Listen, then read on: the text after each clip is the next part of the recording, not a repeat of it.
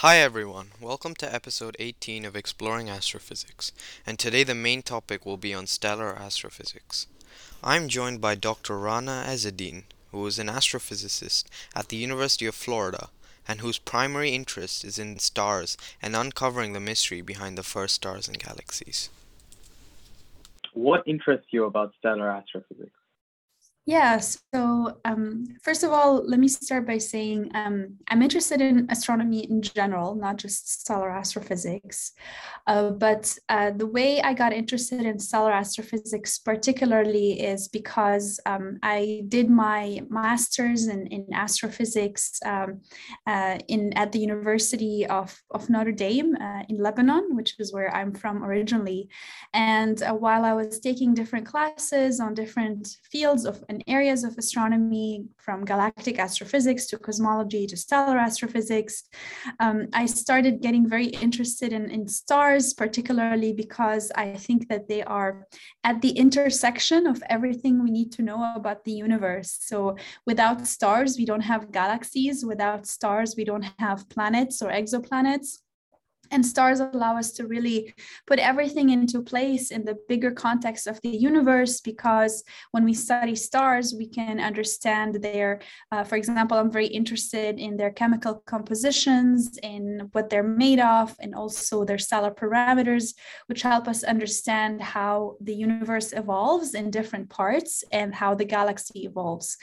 And so in my master's, I got a chance to work on a project on stellar astrophysics to try to determine the compositions of a sample of stars that are part of something we call an open cluster, which is a cluster of stars that are born together and are supposed to have the same age and the same chemical composition. And so I got to analyze these stars and try to show that indeed all of them had exactly the same chemical compositions to prove that it's a cluster.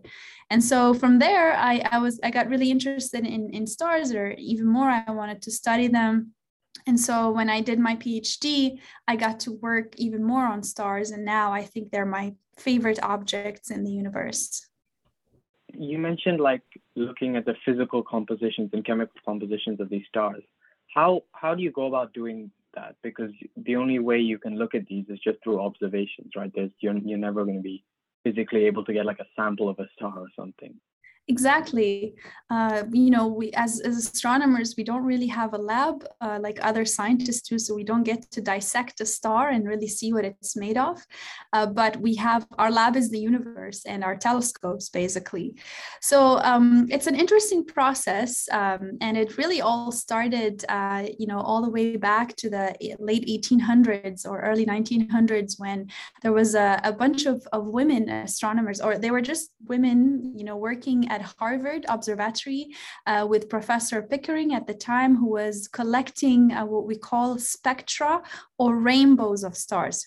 So a spectrograph is an instrument that we put on that we have on telescopes, and what it does, it allows us to see the different composition of the rainbow of stars. So when we look at light, and when we look at any type of gas, even if we have a gas lamp, when we look at it with a spectrograph, we can see it breaks down the light into its components, which means the rainbow.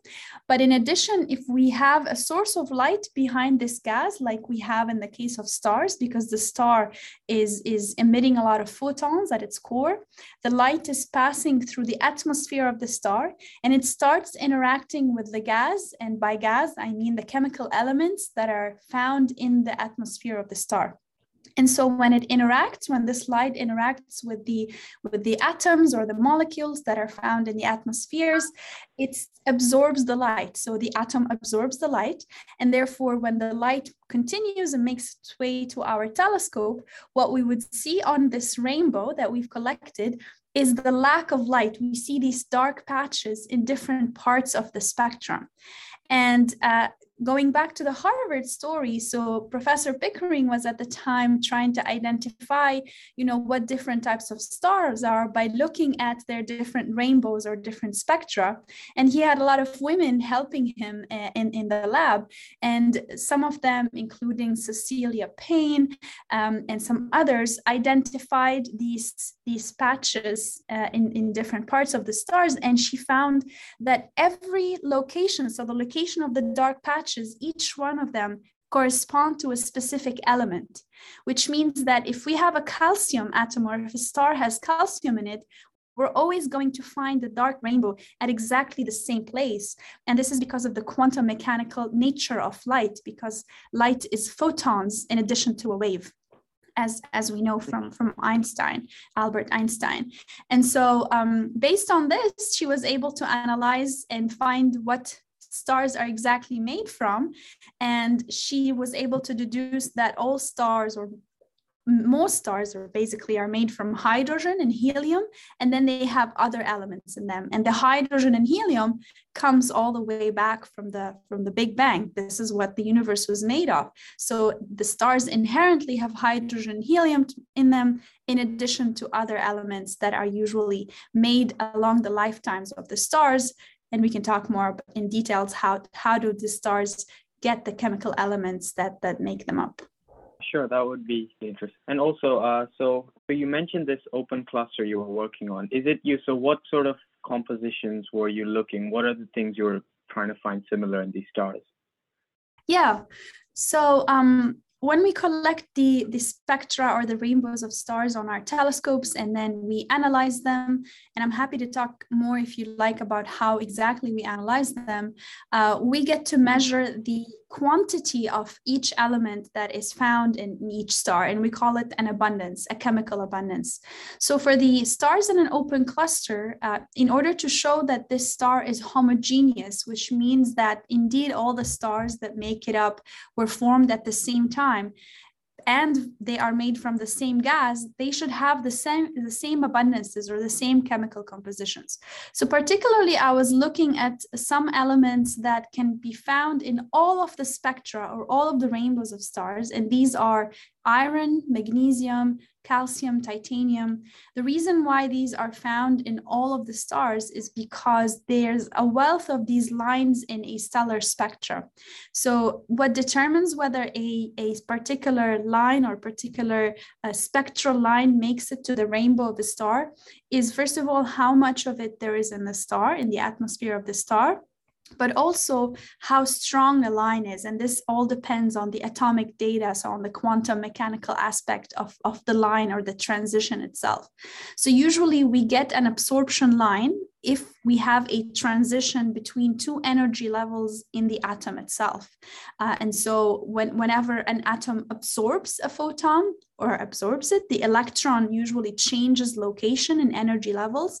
And this is then, it shows itself as an absorption line in the spectrum or the rainbow of the star. And so I was looking at these absorption lines in all the stars of the open clusters, and I was trying to determine and measure how much iron did each of them have, how much calcium, by implementing models where I try to fit the spectrum or the whole rainbow that I got from the star to a synthetic one that I generated in my own computer. So I was putting all the conditions that I think are happening in the physics that's happening in the star and try to generate a synthetic or mock spectrum. And then I compare it each time to the observations by changing the chemical compositions until I find a good match. And then when I find a good match for all the elements, I say that this is how much iron I have, this is how much calcium, this is how much magnesium, etc. When you observe these stars and then you have a spectra, how do you go about analyzing them and looking for those elements in the lines? Yeah, so once we have a stellar spectrum, we first have to reduce the data that we get from the telescope. So what we get on the telescope is what we call raw data, or data that have not taken into account any of the instrumental artifacts or any of the sky contribution to our spectra. So we usually have automatic pipelines that the telescopes produce that allow us to pass it through this pipeline until we get a spectrum that has been reduced and is only coming from the star. So we make sure that this is the only contribution from the star. After that, as I said, we really need to try to determine, or we need to find the stellar parameters like the temperature of the star, the gravity, how much metals it has in it. And usually by metals, I mean astronomers' metals.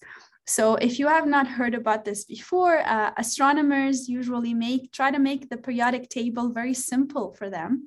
Because hydrogen and helium were the only elements that were formed during the Big Bang, astronomers' metals is everything in the periodic table except for hydrogen and helium. So everything else that's not hydrogen and helium, we call it metals. And one is, we say this because it makes it easier for us to find out how much of these elements are formed in the star itself. So we try to determine the temperature, the gravity of the star, the amount of metals it is, by producing what we call a synthetic spectrum. So we generate this in our computer by using what we call radiative transfer models.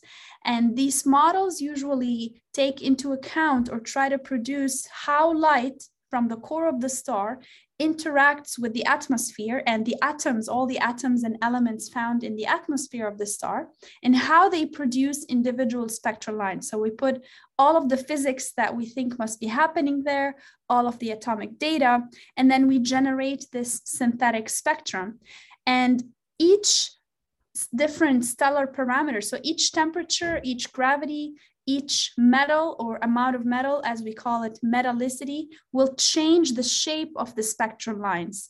So therefore, every time we change this value, we're going to generate a new different type of stellar spectrum, and we compare it with the observed stellar spectrum. And we keep doing this iteratively until we have a good match. And then we say, this is what the parameters and this is what the abundances of our star is. So once you know the chemical composition of these stars, what does that tell you about it? Does that help you understand its age, how it's formed? Are those the sort of things you can infer? Yeah. So once we have the chemical compositions and the stellar parameters of our star, we can learn so many interesting things. So first of all, stars that are born at different epochs of the universe. So let's take our Milky Way galaxy. We know that the galaxy is several billion years old, and it has formed stars at different epochs. So if I study 3 different stars at 3 different epochs, and by studying their chemical compositions at each of these epochs, I can find out how the chemistry has evolved throughout the galaxy. Additionally, if I look at stars that are located in different parts of the galaxy, so you know that we have the core of the galaxy, the bulge, where we have a lot of young stars. Then we have the disk, where we have also young, but maybe less relatively young stars than the bulge. And then we have the halo of the Milky Way galaxy, which is everything, the spherical entity that kind of engulfs the galaxy itself. And this is where we have a lot of old stars. And so if I take 3 different stars in 3 different entities or 3 different parts of the galaxy, and I study their chemical compositions, I expect the chemical compositions to reflect what the age of this part of the galaxy is made of. And so going back to this metallicity, or the content or the metal content of a star, it's a very important indication of the age of the star. Because if we go back again to how the elements formed, as I said, most of the hydrogen, or all the hydrogen and helium in the universe, was formed by the Big Bang. But then everything else in the periodic table was formed inside the stars by nuclear fusion, or they were formed at the end of the lives of the stars by, for example, supernova explosions. Or when 2 very heavy stars merge together, they also form a lot of these very, very heavy elements that are formed at the bottom part of the periodic table. So when I study the chemical compositions of stars and I identify and I measure these abundances or elements, it should reflect when the star was formed, in which part or at which time of the universe. Because if I'm studying a very old star, the universe did not have enough time to produce a lot of these elements. And so I shouldn't have a lot of these metals in it. I shouldn't have a lot of iron, a lot of magnesium, etc. But if I study a younger star, like that of our sun, for example, or stars that are similar to our sun, these are much younger. And so they should have much more metals in their atmospheres. And this should be reflected in the chemical compositions. And so I make use of these different chemical compositions of different stars. And sometimes I dive into the tiny details. So sometimes the devil is in the details. Even though I know that, or I've identified that this is an old star by looking at its chemical compositions, I'm interested to see if there are any differences or if there are any peculiarities about the star that help me understand chemical evolution and how the different elements were made. So for example, I study particularly stars that are very old, that, as I said, were found mostly in the Milky Way halo, which is the spherical entity around the Milky Way galaxy. And I study large samples of them because I would like to know what frequency of them, for example, have elements that are very heavy, like, for example, those that are found at the bottom part of the periodic table.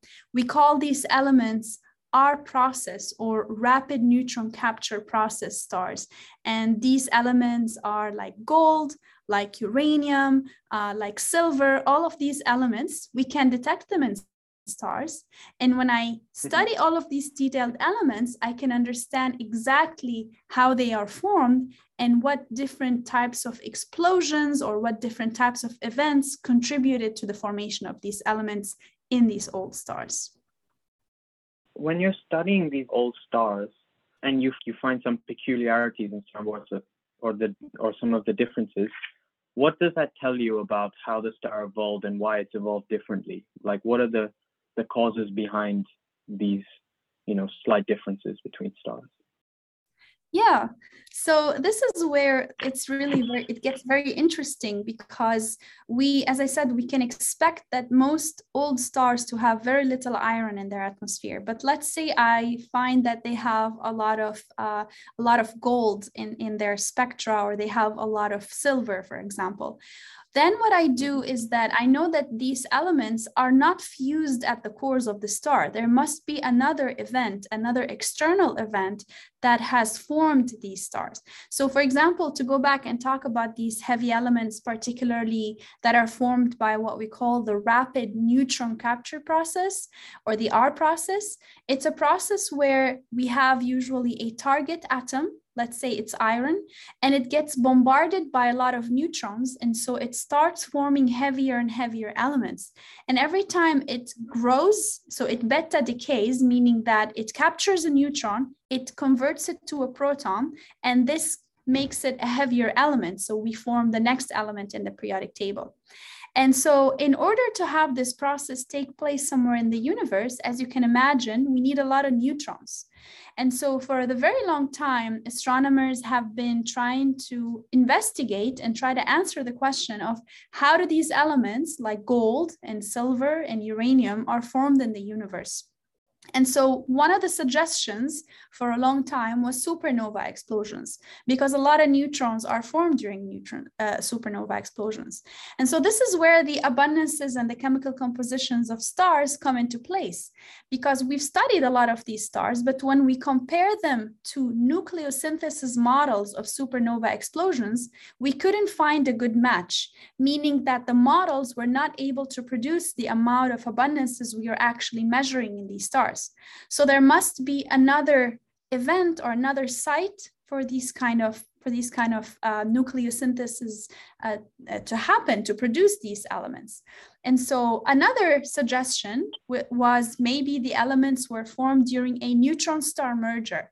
And so this is when two neutron stars, which are dead massive stars, happen to be in a binary system and gravitationally interacting with each other for a very long time until they merge. As you can imagine, these would produce a lot of neutrons, which would be perfect for a process like the R process, which is a rapid neutron capture, because we would have a lot of flux of neutrons bombarding the other elements like iron, etc., and they would form heavier and heavier elements. Now, observationally, we were never able to observe this for a very long time, this event, this neutron star merger, until 2017, when LIGO and Virgo, so it's the gravitational wave experiment, was able to detect the very first neutron star merger in the universe. And with that, we observed observation that the neutron star, the R process, or lots of these heavy elements must have been formed during this process. So we saw a lot of gold, we saw a lot of uranium, etc. And this is why we went back to our observations of the stars. And this is to answer your question, this is how we use the observations. Now we study these peculiar stars by looking in depth at every single element and try to match it to the models to try to answer questions of how does each of them form. And we do this for other processes as well. Is it all the stars that have these heavier elements that were formed because of neutron star mergers, or? So this is a question that we are currently trying to answer, because we still don't know. As I said, this discovery was fairly recent in 2017. And it's interesting, and kind of tying it back to what I was saying, we need to study a large sample of stars in the Milky Way in order to find out the frequency of how many of them must have been formed from this process or maybe a different process. So we're currently in the phase of collecting a lot of this data, a lot of the spectra, and then studying their chemical compositions. Right now, we have indication that tells us that the neutron star merger must be a dominant site for the formation of the R process elements, because the models compare fairly well to a lot of the observations of these stars, but we also have some discrepancies which we're trying to solve. So the R process elements span all the way in the periodic table, from strontium all the way to uranium. So that's a lot of elements. And when we try to match them to models of neutron star mergers, we find that some of them match nicely, but some of them don't, which must indicate that there might be another site for the R process, maybe contributions from special types of supernova that also produce a lot of neutrons. So other sites have been suggested, such as a type of supernova called magnetorotational supernova.